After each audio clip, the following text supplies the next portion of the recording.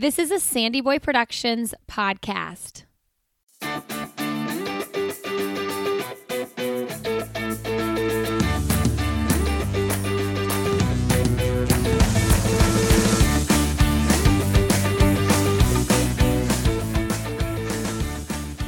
Hey everybody, welcome to I'll Have Another podcast with Lindsay Hein. I'm your host, Lindsay, and I'm so grateful you're here today. This episode of the podcast is supported by Previnex. This is where I get all of my vitamins and supplements, and if you are looking for a place to get your vitamins and supplements, your protein powder, look no further than Previnex. They have clinically effective supplements that promote longevity, performance, and everyday health. Now, one of their supplements that I want to tell you about as runners is the Joint Health Plus, which delivers ingredients that are clinically proven to offer the most comprehensive and complete joint protection on the market. I have had several people reach out to me on Instagram and tell me, hey, I was hesitant about the Joint Health Plus. I started taking it because I heard it on your podcast, and it has helped me tremendously. I take it every single day. It helps with comfort and flexibility. I highly recommend it if you're looking for longevity in the sport. And do not sleep on their protein powder. It's delicious, and it provides you with a ton of minerals and vitamins that other protein powders do not. Go to Previnex.com and use the code ANOTHER, and you'll get 15% off your order. All right, friends, today you are listening to episode 324, and I'm talking with Courtney Freyricks, who just made her second Olympic team as a steeplechaser for Team USA. Courtney runs with the Bowerman Track Club. She is a 2017 World Silver Medalist, a 2016 U.S. Olympian, and she also holds the American record in the steeplechase. I was really excited to see Courtney make her second Olympic team and wanted to have a quick catch-up post-trials, pre-Olympics. Now, she's been on the show 2 other times, so if you want to get to know Courtney, definitely listen to episode 86 back in 2017. Wow, I cannot believe it's been that long. And she was also on episode 50 in 2017 as well with some of her Bowerman teammates. All right, friends, if you are enjoying this podcast, please leave us a quick rating and review and share it with your friends on social media. And also, I want to let you know, if you are a parent or helping raise kids, make sure you check out my parenting podcast, which is sort of new. It launched back in the fall. It's called Why Is Everyone Yelling? I know if you're a parent, you've probably said that before. All right, friends, enjoy my conversation with Courtney Freyricks.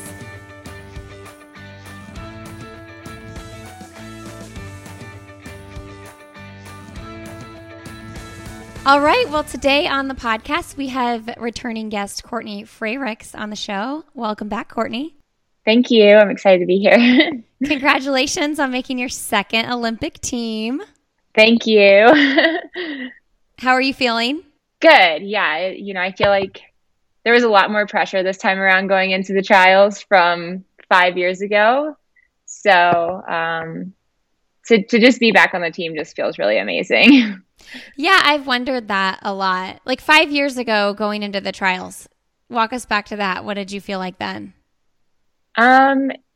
Really, I felt like I just had very little expectations. I just finished up my collegiate eligibility. I was a brand new pro running for the first time in the Bowerman uniform. And so there was really, no matter the result, that year was going to be one for the books for me. I'd been a part of a national championship team in cross country, and then won my own individual title on the track and set the collegiate record. And so there was so much to be proud of that the Olympic trials was kind of like the icing on the cake, no matter what. And it was really about experience, because I was like, this is going to be really good moving forward in my professional career to have experienced in Olympic trials. But of course, that didn't mean I didn't want to make the team. I absolutely, knew that would be a really, really amazing way to start my professional career. So, definitely just felt like there was not near the pressure, just since there'd been a lot of other things to be really proud of that year. Yeah, I thought about that a lot with both you and Emma and Colleen, before she decided not to run. It's like, you and Emma specifically, you being an American record holder, and Emma kind of being so dominant over the years, us as fans of the sport kind of were like, oh yeah, Emma and Courtney have it locked in. Who's going to be number 3, especially after Colleen drops? And so I'm curious how that affected your confidence and also the pressure that it put on you.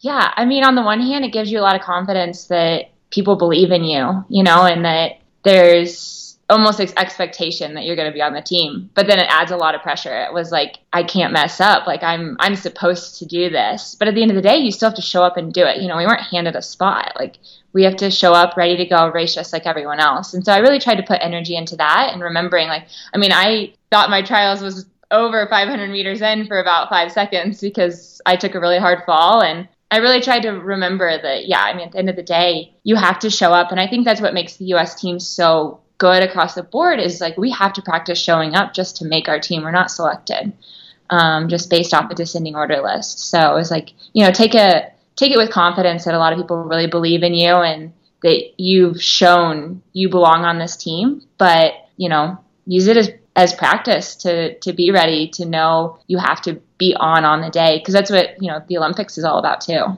I totally forgot about your fall. Oh my gosh. But I want to talk about the prelims too. But once you fell though, it seemed like you were kind of like, okay, let's go. Like we got to like break this pack up a little bit and like get this race going. Yeah.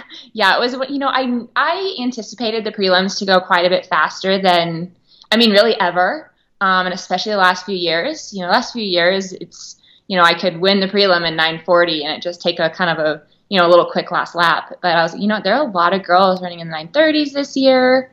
I think people with 3 days between the prelim and the final will take advantage if the Olympic standard is within reach. Mm-hmm. And so I was definitely ready for the race to be faster. And, but that being said, I didn't necessarily, I read Emma, or I read a quote from Emma. It was like, you sort of crave the prelim being slower. Mm-hmm. And there's a lot of truth to that. Like, your body, I think at this point I've done so many like prelim finals, like there's a block in terms of like how the place you'll kind of go to and, you're going to try to get through as easy as possible. Mm-hmm. So, that was kind of my thought process with, okay, I'll get to the front, but I'm not going to go, really super hard. And then, 17 women in any sort of heat is a lot. And especially the steeple, you're trying to get position and, someone behind clipped my foot and I thought I was going to stay on top of my feet and all of a sudden I'm down. And, I was really worried, like I popped up pretty quick and I've fallen enough though in my life, like from gymnastics and stuff to know that sometimes like you're okay for like a few seconds or even a minute and then something really hurts. And so there was definitely some panic. I was like, I really hope like I'm just okay. And then I realized like once I felt fine, I was like, I need to just take control of this and just no more messing around. We're going to get through today. So I was like proud that I like stayed composed and just kind of shifted the focus to getting the job done versus like, putting a lot of energy into what had happened because I couldn't change it at that point. Yeah. Yeah. That's the thing about the steeple. I mean, any of the shorter races too, I feel like somebody's always getting clipped or tripped up on the track in the 800, the 15 even. Mm-hmm. Did you expect Grayson to like go so hard at the end? I mean, it was clear that she was going after that Olympic standard. And did you just kind of want to like, let me secure my spot at this point? I don't want to push it.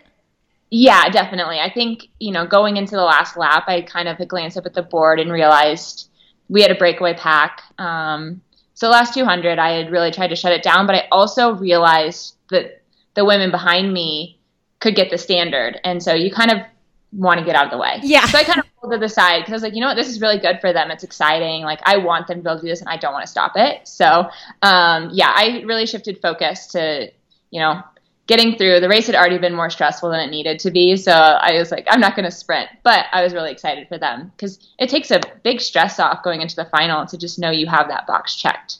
So no matter what happens in the final, like if you get top 3, you're going. Yeah. I know. I was thinking my heart was there for Grayson so much because, and she placed 6th in the finals too. So like she really needed to grab that standard. Yeah. Although, what did you guys ran? You finished in 9:11. Remind us what the standard for the steeple is. 9:30. Oh, okay. Yeah, she was well below then. Yeah, we actually ended up with like 9 women under the standard in the race. Wow. Which was really exciting. Like that's the deepest U.S. steeple there's ever been. That's so cool. Which is really cool. Yeah, I'm curious what you think about like how it's changed over the years. Like it has gotten considerably more competitive. Mm-hmm. I think it's so exciting. And I think it's common to see it with Olympic years. Last time we saw this kind of depth was actually 2016.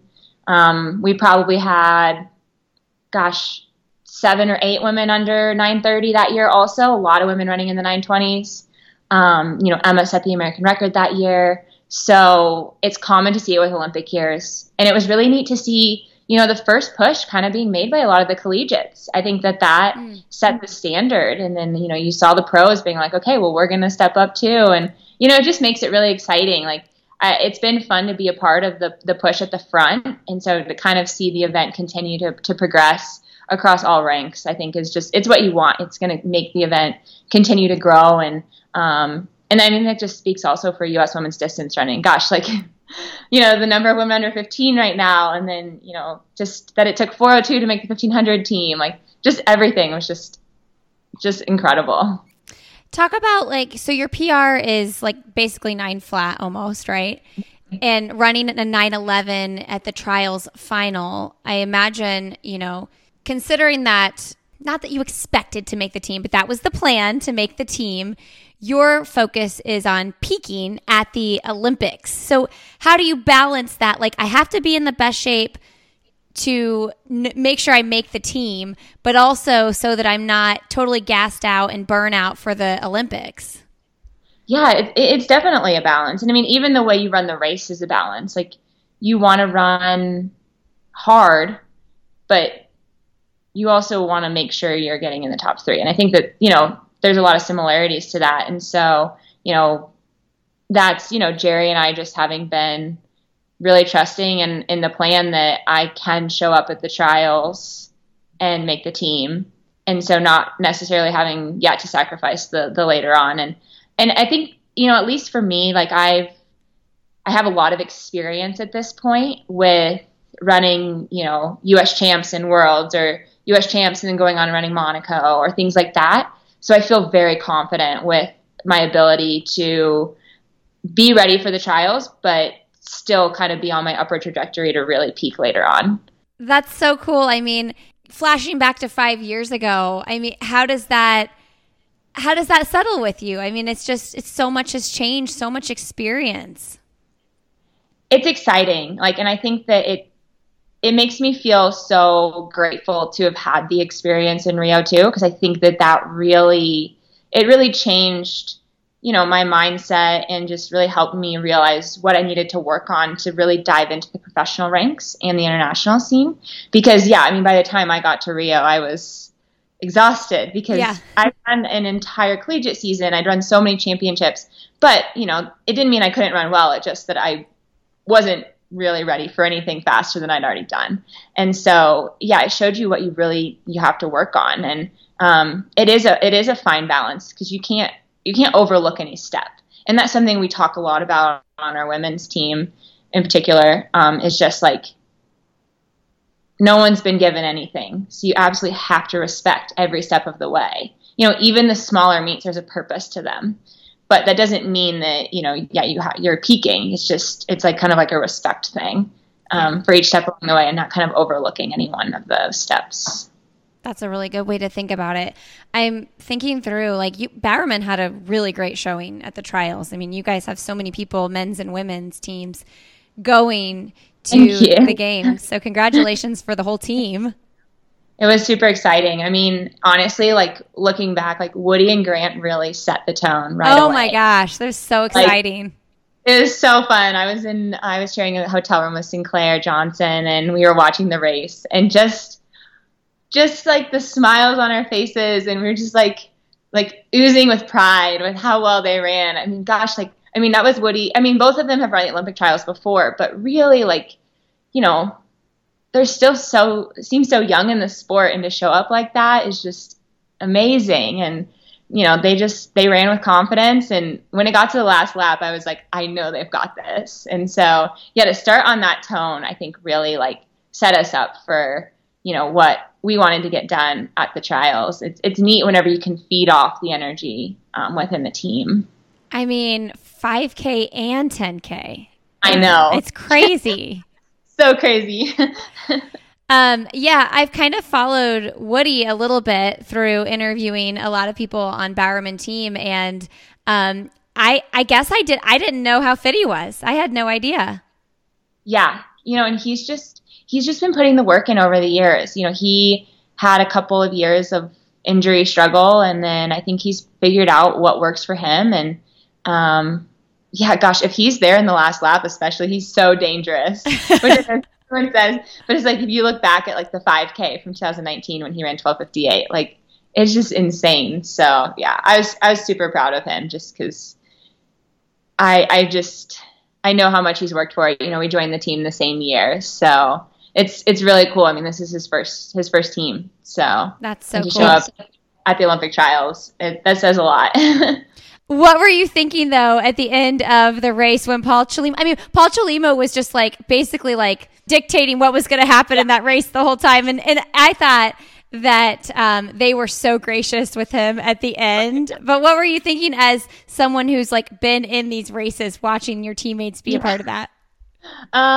You know, I guess on the one hand, it's good prep for like the international stage. Sure. Because those are the kind of moves that get made. So I would say, yeah, it was good prep. And like you said, they handled it really well. They were gracious about it. And like, I think that shows just the maturity they have. And then additionally, like the respect they have for their competition. Yeah. So, yeah. Oh my gosh. I was cracking up about that. How does it feel? You know, last time we all talked and I got to know you and Shelby and Colleen and Emily, you know, you all went to the Olympics together, and now you're the only one in that group. And then but you know, now you've got Carissa and Elise. And so how does it feel to be the veteran and the only one back this time, but also going with some new teammates as well?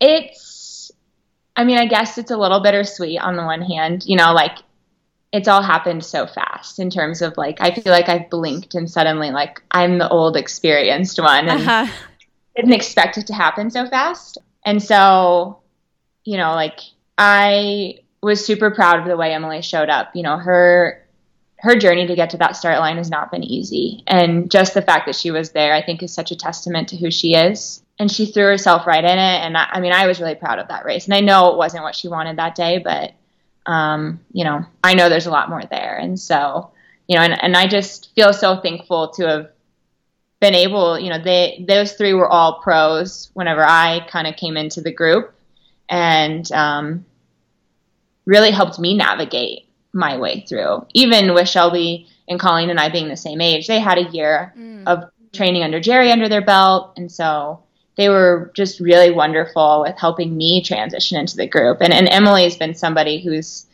been an incredible teammate and friend to me the whole time I've been here, and offered a lot of advice based off of things she's learned. And so, you know, I'm trying to lean on the way they were with me in terms of how I'm, you know, trying to like, you know, be there for the younger ones now. 'Cause it's definitely, it just happened so fast that all of a sudden I've been here for 5 years, and I'm the experienced veteran. And, you know, I think I really tried with just how emotional the Olympic trials are. Like, you know, we run US champs every year, but the Olympics only come around every 4 years. And so there just seems to be it, like Carissa worded it, she's like, it just seems so much more cutthroat, especially with it being delayed a year. It just felt like people were really on, they were ready to take advantage of the opportunity because we didn't know if we were going to get it. And so I was really proud of the way they handled themselves and showed up, and they ran with a lot of maturity. And, so I'm excited about the group we have going to the games. I think we're going to be really ready, and just leaning on a lot of the things I learned from those that were, here and kind of took me in whenever I got to the group. I failed to mention Marielle. She also ran in Rio, and my mind kind of clumps you gals together because I interviewed you all at once. Right, and then I interviewed Marielle a little bit later. And I know she raced at the trials as well. Yeah. And I think, Marielle is one of those people that anyone could learn so much from. She just, her composure, she's so poised all the time. And no matter what is going on, like she shows up with just a great attitude. And I think that we all learn so much from that. And she's just 100% herself. And I think that is amazing. Like those are the people you want to be around, they're going to be true to themselves and, always put their best foot forward. And so, I think as hard as it was that we didn't have the perfect trials on the women's side, obviously in an ideal world, we all would have made the team. I think we're all really proud of the efforts that as a team we put forward. What's it been like for you training this year without Colleen, because she was the other steepler with Bowerman? It's been an adjustment not having, a steeple training partner, but for myself as an athlete, like the most room for growth I actually have had is in a lot of the flat stuff. So I really tried to, shift my focus to that. And, I have some of the best flat runners in the world to, line up with and practice and learn from. And so really tried to, set a lot of goals in that area and, just continue to develop as a all around runner. So, but, there's definitely the first time you get into a pack of a steeplechase, like when you haven't, hurdled around anyone, things like that, or just, there's, differences between leading and following and stuff. So definitely, some things like that have been missed. And, she was, always showed up in training sessions. So she was always going to push me. And so definitely missed that. Speaking of your flat running, 1450 in the 5K in 2020. So that was a big PR. Yeah, that one felt pretty nice. I think, after I ran 9 flat in the steeple, I allowed this sort of fixation on my flat running times to really affect the way I looked at myself, kind of viewed myself. And, on the one hand, I hadn't really had the opportunity to pursue some of those flat events and really see what I could do. But on the other hand, it was like, I should be proud. Like I'm a steeplechaser. Like it's okay to go all in on something.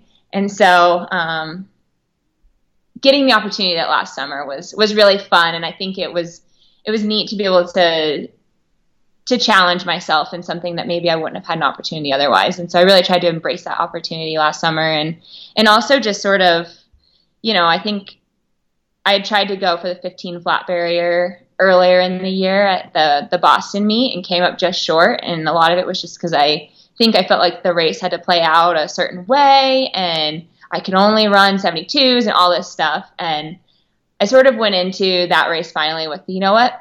I'm just going to be really aggressive. I'm just going to go for this. If I blow up, whatever happens, happens. And it was a really good like mental win as well, just to be like, you know what, like going for something can really pay off. Like it doesn't have to be this perfect thing all the time. Yeah, I feel like it's a common theme with athletes I talk to. It's like there's times to play it safe a little bit, and then there's times to like take the risks, because like if you don't take the risks, you'll never know what the ceiling is. I mean, maybe we'll never know what the ceiling is, right? Yeah. Exactly. And so I figured like, why not? Like there's nothing like this meet doesn't really mean anything. It's just a fun summer meet. And like, I knew Elise really wanted to break 15 also. And so when Shelby and Carissa set it up so perfectly, like it was amazing. And whenever they stepped off, I just went, and I remember I ran a 66 next lap, and it was one of those things that at the time I was like, oh no, what have I done? And it was like, oh, let's go with it. Cause it was just, everyone's like, it was the most non-Courtney thing that I've ever done, just to drop the hammer like that aggressively. But it was just so much fun. And And it was so fun for Elise and I to do it together. Like I felt us like both tackling this, like, you know, this big barrier together. And it was, for as hard as the spring was, like we had a really fun summer, and I was really glad we were able to do that. I'm thankful. Yeah, it was super fun to watch all the inter squad meets and things like that. It gave us all something to do, not just the runners. Hey friends, a quick break here to thank Lily Trotters for supporting this episode of the podcast. If you are looking for a compression sock that is not only cute, but it's functional and it gets the job done, Lily Trotters is the place to go.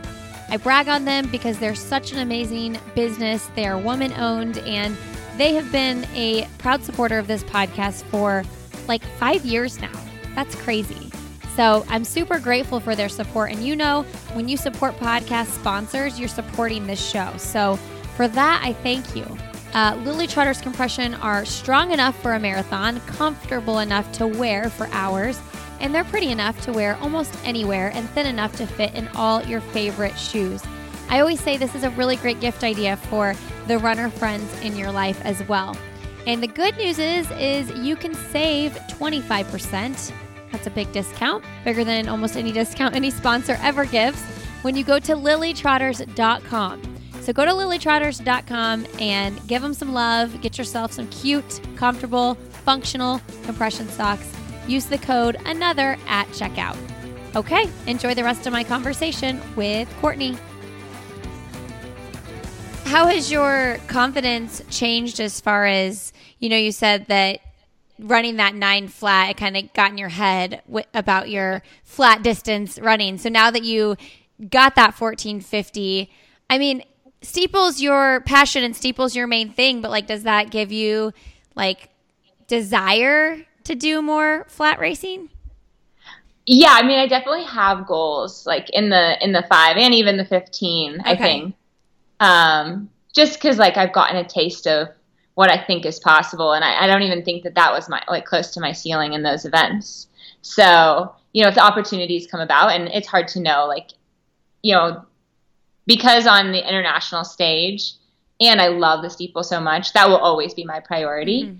But I definitely still have goals in those other events too, because, you know, I think there's probably a lot of reasons I've run 9 flat and been able to do what I can in the steeple, in terms of just technique and abilities within the event. But at the end of the day, like, it is still a running event. And so, you know, being able to feel accomplished as an all-around runner, it does feel nice. So, and it does give me a lot of confidence that, you know, like, hey, like, I feel like I could have contended for the 5K team too. Like, that's you know, so cool. I'm here because, you know, I've worked really hard to be a good runner, not just because, you know, I went the steeplechase route.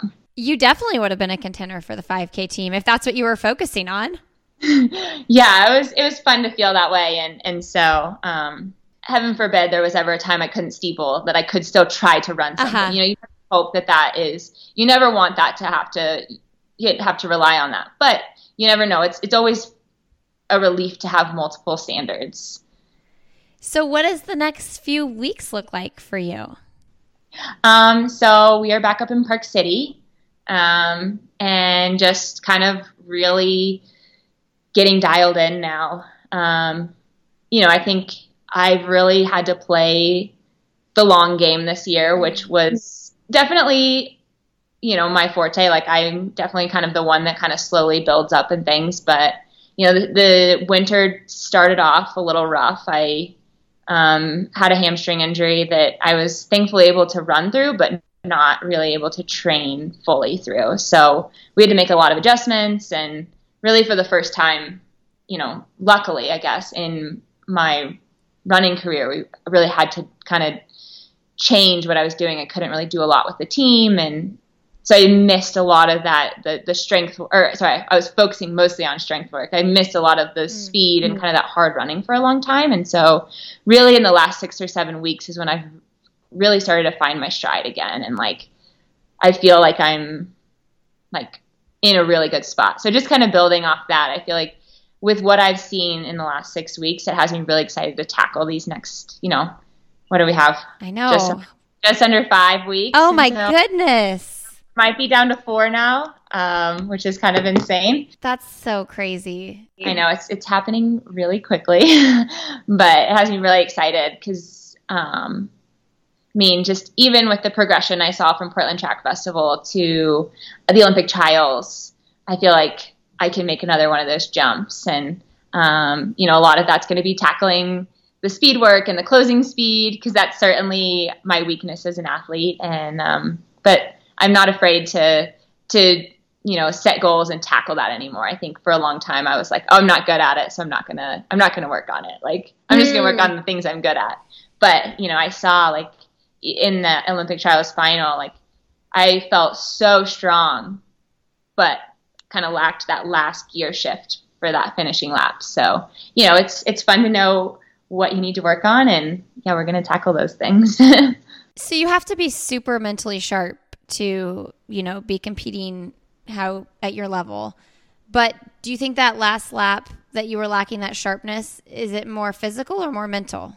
Probably some of both. I, as a whole, like, just as an athlete, like, the speed side of things is always going to take longer to develop for me. And especially since I missed a lot of that in the winter and early spring, it's still coming around. And so there's a lot of physical adaptations, but, there's absolutely a mental component to it. I think, like even I said earlier, it's hard sometimes to balance the getting on the team versus, like, taking, kind of crazy risks. And, like, I have so much respect for Emma as a competitor, and she's phenomenal. I mean, she has 9 national titles, and she has multiple medals, and just is an all-around wonderful person. And I think sometimes when she makes that move on me, I sort of almost expect to fall off. And it's hard, like, because it's happened so many times to sort of, shift the mindset of, like, this doesn't have to be it. And so continuing to even work on that in practice, and not just necessarily it being her, like, now that we'll go to the games, like, if there's anybody that kind of goes around you in those final laps, like, practicing, it isn't over, you can still, make those shifts and stuff, like. So yeah, there's definitely a huge mental component to it as well. But you have the American record.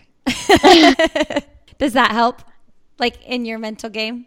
Yeah, it does. It gives me a lot of confidence that I belong and that I can do those things. And, even look, I mean, gosh, it was 3 years ago now, which is kind of crazy. It's been that long, and, like, I've grown so much as an athlete. Like, I look back on those first 2 years and, like, I'm so proud of what I accomplished, but I also was kind of, like, at times just, like, blissfully naive about things. Like, I was young, I was 24 and 25, which is really early in the professional kind of distance game. And, I think 2019 was definitely a hard year and a year of growth. And I put together some good performances, but I really, really lacked in the confidence area.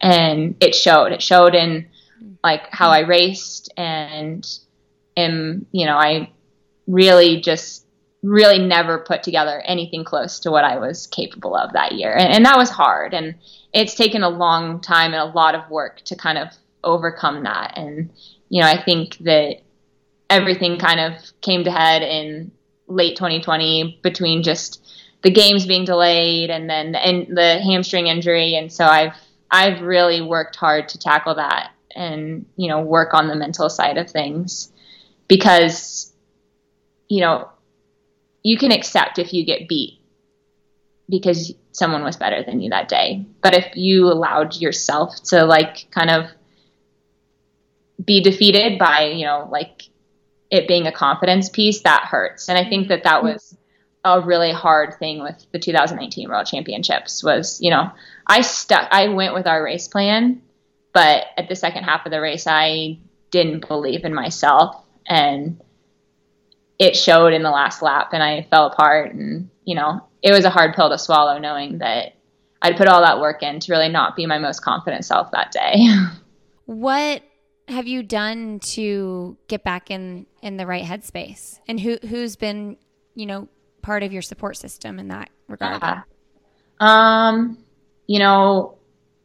honestly, I was pushed a lot by people, like, and encouraged by a lot of people in my circle to really finally tackle it. One of them was my husband. We were doing a workout over Christmas break, and I was struggling a lot with the hamstring while I was able to run. It was a new like I said, I've been really fortunate to be really healthy in my running career, and to feel like something was holding me back was really challenging. But he could sense how anxious I was in the middle of this workout. And we finished it, and he kind of pulled me aside. He's like, you're never going to be able to do what you want to do if we don't start to try to figure this out. And that really, like, kind of, it was, I guess, hard to hear, but also was like, I was so thankful he said that, because, I mean, he knows me so well. And, I think too, like, he just finished his master's degree in positive coaching, and he's learned so much about that side of coaching and just, of athletes. And so I was like, you know what, like, he's right. And so, I was trying to, and I'd worked with a sports psychologist off and on through the USOC, and he was really wonderful and helped me a ton.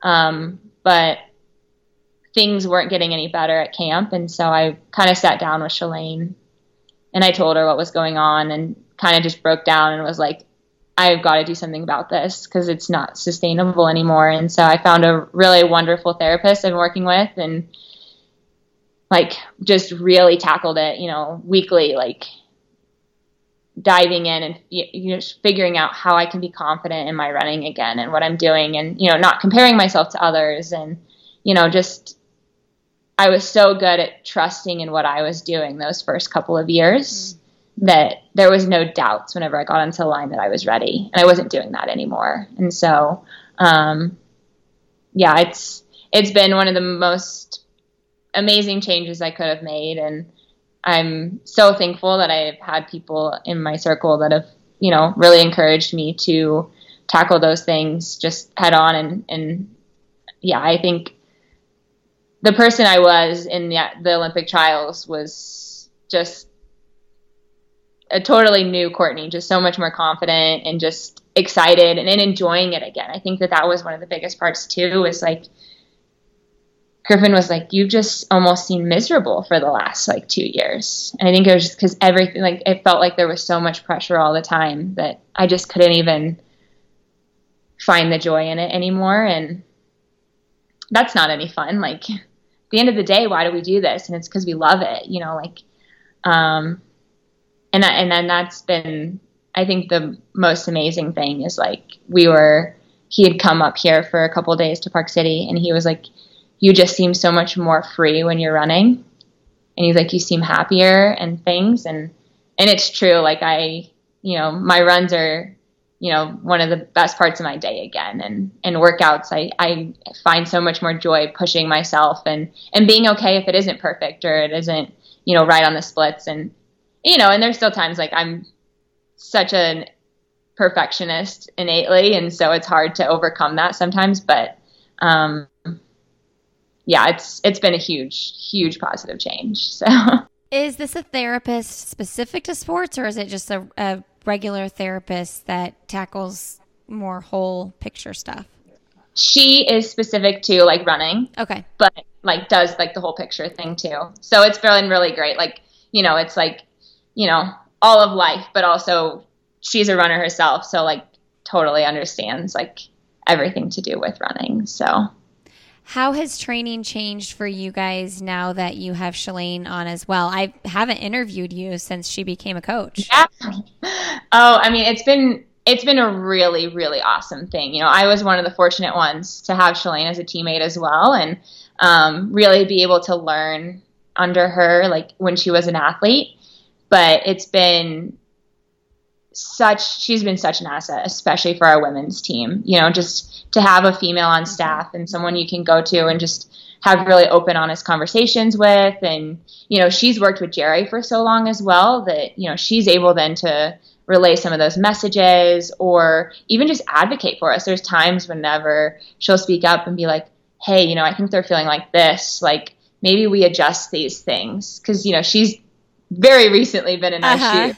So, and, even, with a lot of the, for myself, a lot of the expectations or pressure situations, like I really lean on her advice because, gosh, she did so much in her career and it started at a very young age. And so I think she ran under that pressure for a long time. But yeah, she's been wonderful. I think, I can't imagine us not having her now. So I'm so thankful for it. And for a lot of different, reasons too. I think she's helped a lot of those that are, maybe transitioning back from injury, things like that, like, hey, like, let's do this week, a little more guidance with some of those areas.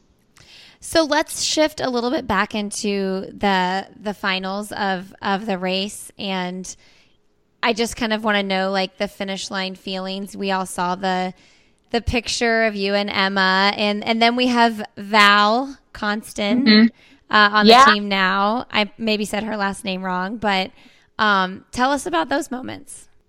Those moments are just almost like they're just amazing. Like, it's just, this time around there was this like mixture of joy and relief, sort of, like, okay, we did it, but also just so much pride, like, even having made an Olympic team before, like, to do it, like, you still feel those same feelings of just pure joy and excitement to do it again. And, I think Emma and I immediately, looking up at how fast we ran and like how we felt and things like that, we both looked, like, she looked at me, she goes, "Can you believe we ran that fast?" And I was like, "We did run pretty fast." And I was like, I felt like we were, moving, and like we both immediately was like, we're going to do something special at these games. Like, you just feel it. Like, and I love like the energy we have between the two of us. Like I said, it's the highest level of respect, but also just like, we know that we're both where we're at because of one another. Like,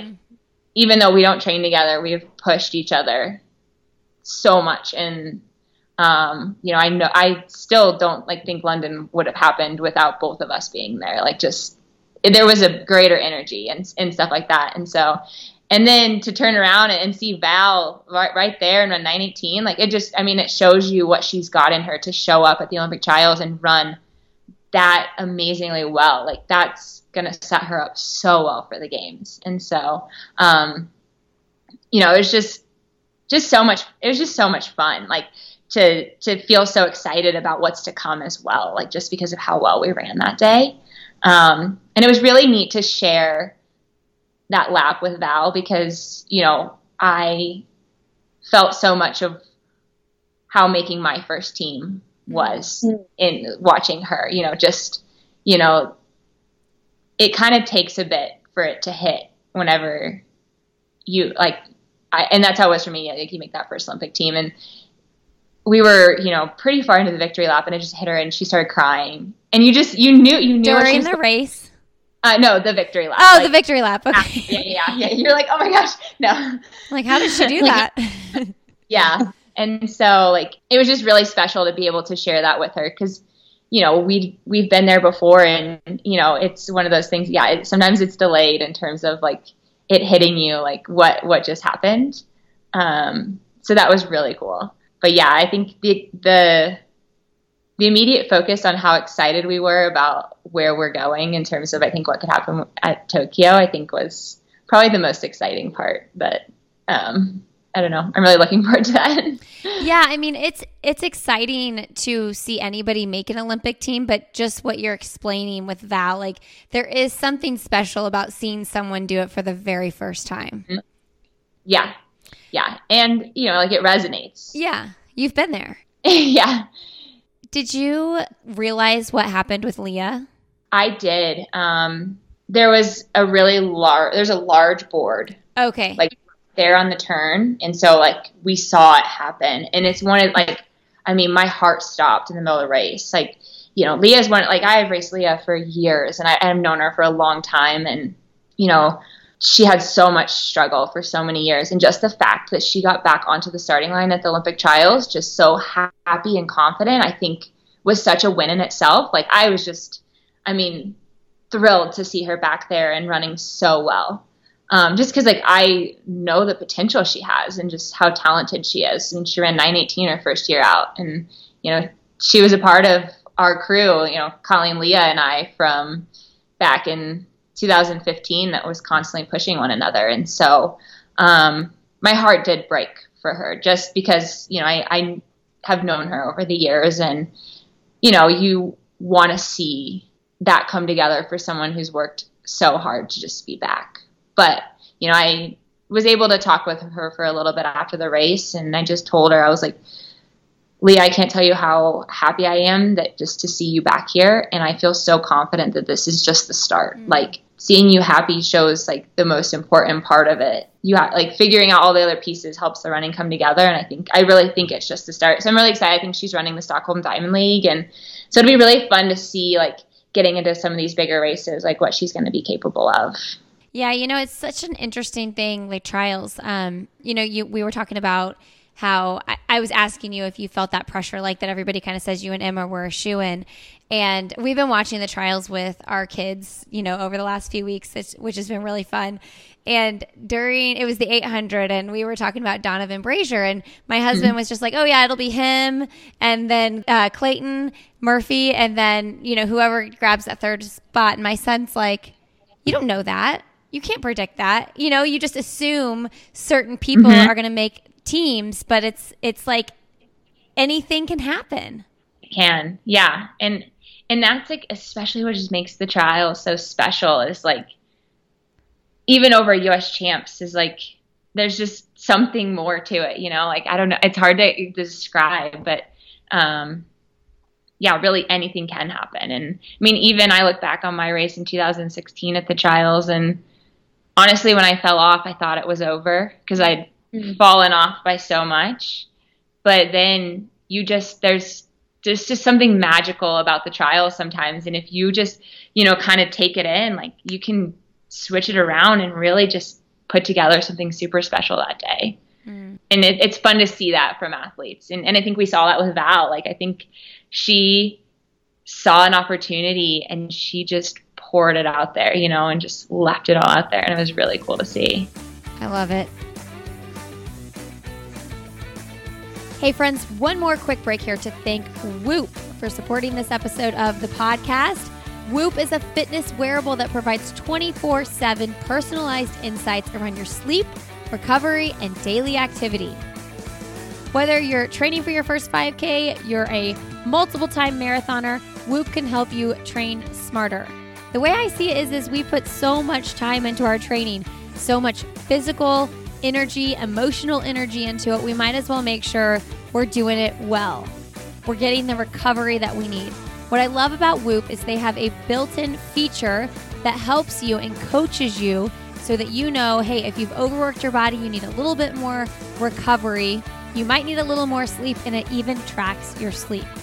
And it also, one thing I love, it helps encourage you to make healthy choices. You might notice that you're a little more restless if you have alcohol before bed, things like that. It entices you to make good, healthy choices in your everyday life. I know for me, if I have more than one glass of red wine, my sleep is restless, and Whoop lets me know. So you all can check it out and save when you go to whoop.com and use the code ANOTHER for checkout. That will get you 15% off. So go to whoop.com, use the code ANOTHER, and you'll get 15% off your order. Sleep better, recover faster, and run faster. Get to the start line healthy with Whoop. All right, enjoy the rest of my conversation with Courtney.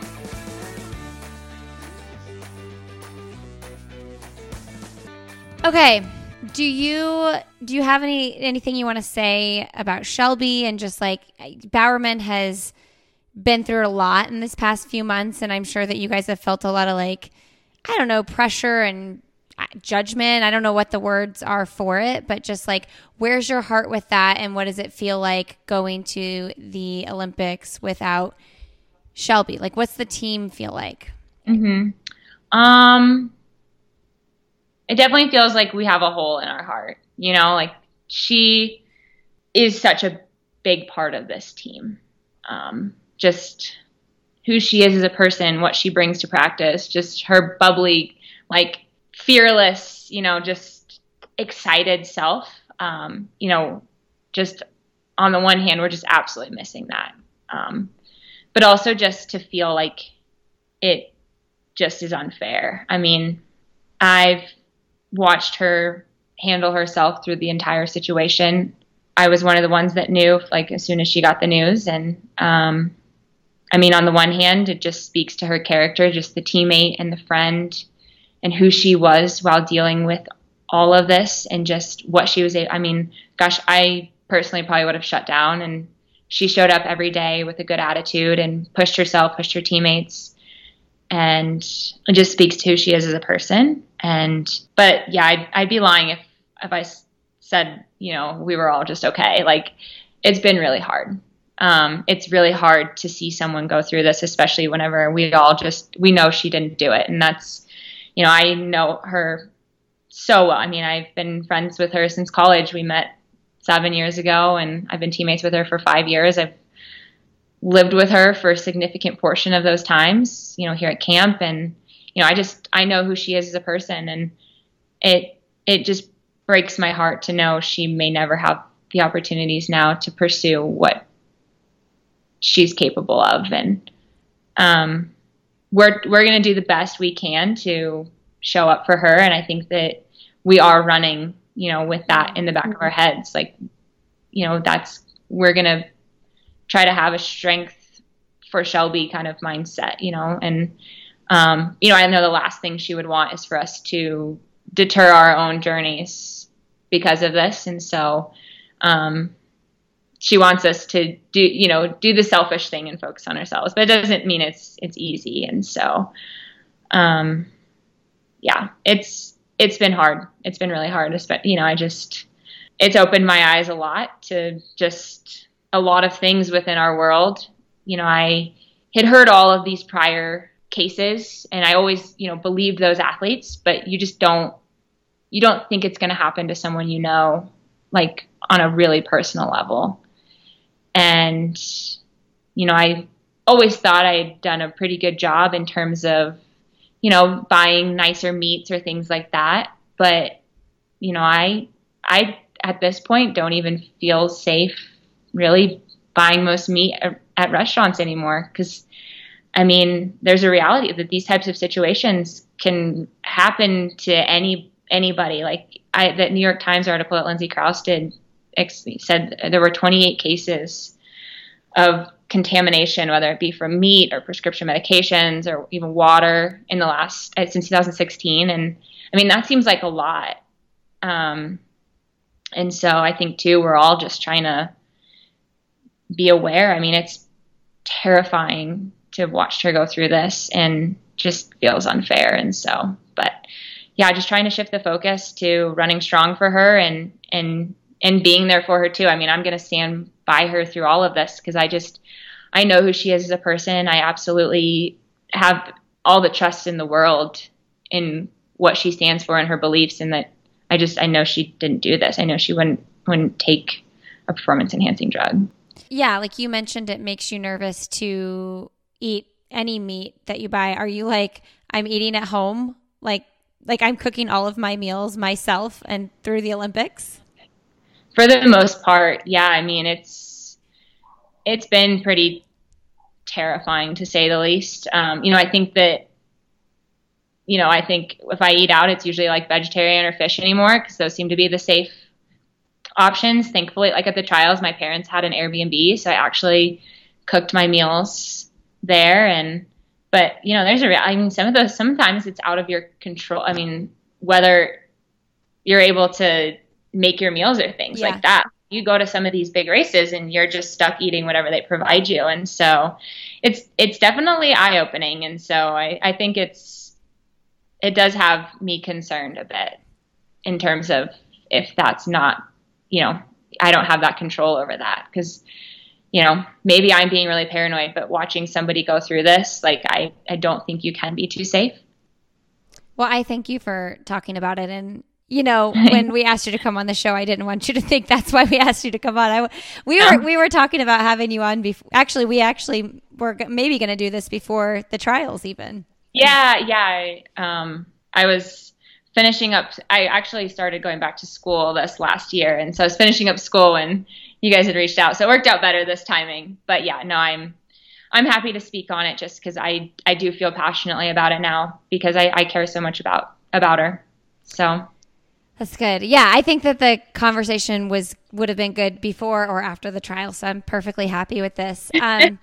What are you going back to school for? So I started a master's degree in nutrition. Oh, cool. In the fall. So during COVID, I had been working on my master's while I was at UNM and had tried to finish it, but it just didn't work out just because it was an in-seat program. And I don't plan on being done running anytime soon, but I don't think it's ever a bad idea to start thinking about what's next. And so with COVID just kind of really like making me realize like, what if this Olympic Games is gone and then all of a sudden I may only have one Olympic cycle. This thing started, spinning like, what do I want to do next? And so started looking around and I'd always wanted to go back to school and found a program that worked really well with kind of my schedule and it's online and it's been really great. Like I've loved having goals and something outside of running and learning and pursuing more. And I think it'll set me up well for then hopefully something beyond running as well.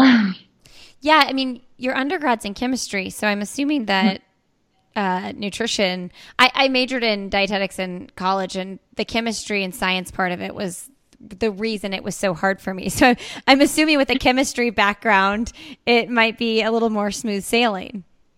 Yeah, it's actually been really great. I was nervous because I didn't do dietetics that, I didn't know how I'd transition in, but it's been pretty like biochem and like human biology based, which is very much what I was doing undergrad. So I've actually loved it. Like I've loved all the human biochem and I've had some really great professors. And I think it's really helped me figure out what my goals beyond running are. So I actually think I still want to try to go the medicine route when I'm done running, whether it's med school or potentially PA. My sister's in PA school right now and she's loving it. And so I'm really curious to see, when she's working in the field, like how that is for her. But I would just, and I think the nutrition master's is really going to help me to, hopefully get into the area I want to. I would love to be sort of maybe in like an endocrinology type setting or even just stuff with like research in female athletes. I'm always been drawn toward that. So, yeah, it's been exciting. Like I had a really exciting conversation with Griffin, my husband, that I was like, don't think this is me like losing focus on my running, but I just feel really excited that I think I know what I want to do after running. Like, and I have goals and things like that. And he's like, no, this is great. Like, I think there's so many times that, you finish a professional sport and you kind of look around and you're like, I don't know what I want to do. And so I'm excited that I've taken the time to kind of think about it and pursue some things and have those goals too. Yeah, that has to feel really good. I do feel like when there's another focus in line, it seems to be really helpful. When it's just not only one thing that you're laser focused on. So when you got your chemistry undergrad, your intentions were to apply for med school. Like if pro running wasn't working out, you must be really smart. I don't know.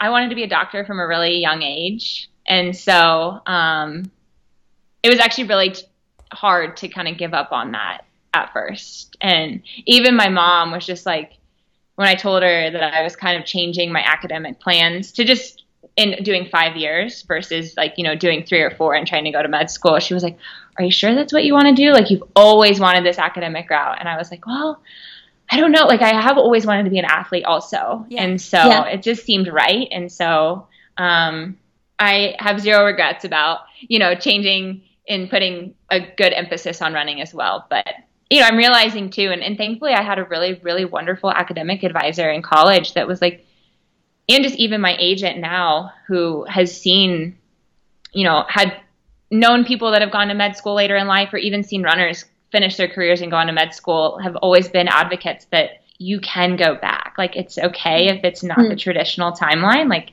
you should do this. And so I'm really thankful that I had people kind of, making it okay, being like, no, do this. Like, you don't have to follow, a certain plan just because it seemed like that was the right thing to do at the time. Who's your agent? Tom Ratcliffe. Oh, okay. Yeah, did you see that the woman who won Western States is a pediatrician? No. Yeah, isn't that cool? Amazing. Yes. Oh my gosh. But it just shows, like, whatever the trajectory is, it doesn't matter what order you do it in, right? Yes, exactly. Yeah. That's amazing. Gosh, how does she have time to I don't know. 100-miler and... The only thing I could think is I don't think she probably doesn't have kids. I can't imagine doing all three of those things. I'm sure somebody out there is doing it though. Yeah, I have zero doubts that there's someone else. Okay. Well, Courtney, congratulations, and thank you so much for giving us your time. Just after making the Olympic team. Thank you so much. This has been fun. We will talk to you soon, and we'll be cheering for you in Tokyo. Sounds good. Thank you. Okay. Bye, Courtney. Bye. All right, friends. Thanks for being here today. I appreciate your support through listening to this show. Big shout out to Whoop, Lily Trotters, and Previnex for supporting this episode. Head over to our show notes at lindseyhine.com to check out the discounts that those brands are offering you, and know that when you support sponsors of this show, you are directly supporting my work, Emma's work, who is my assistant, who has taken over editing the show. By the way, I'm one of those fancy podcasts now that can say, this podcast is edited by Emma Benner. Yay. So that's big news happening over here. Emma's doing the editing now, and she's doing a wonderful job. But when you support sponsors, you help those things become possible. So for that, I thank you. If you're looking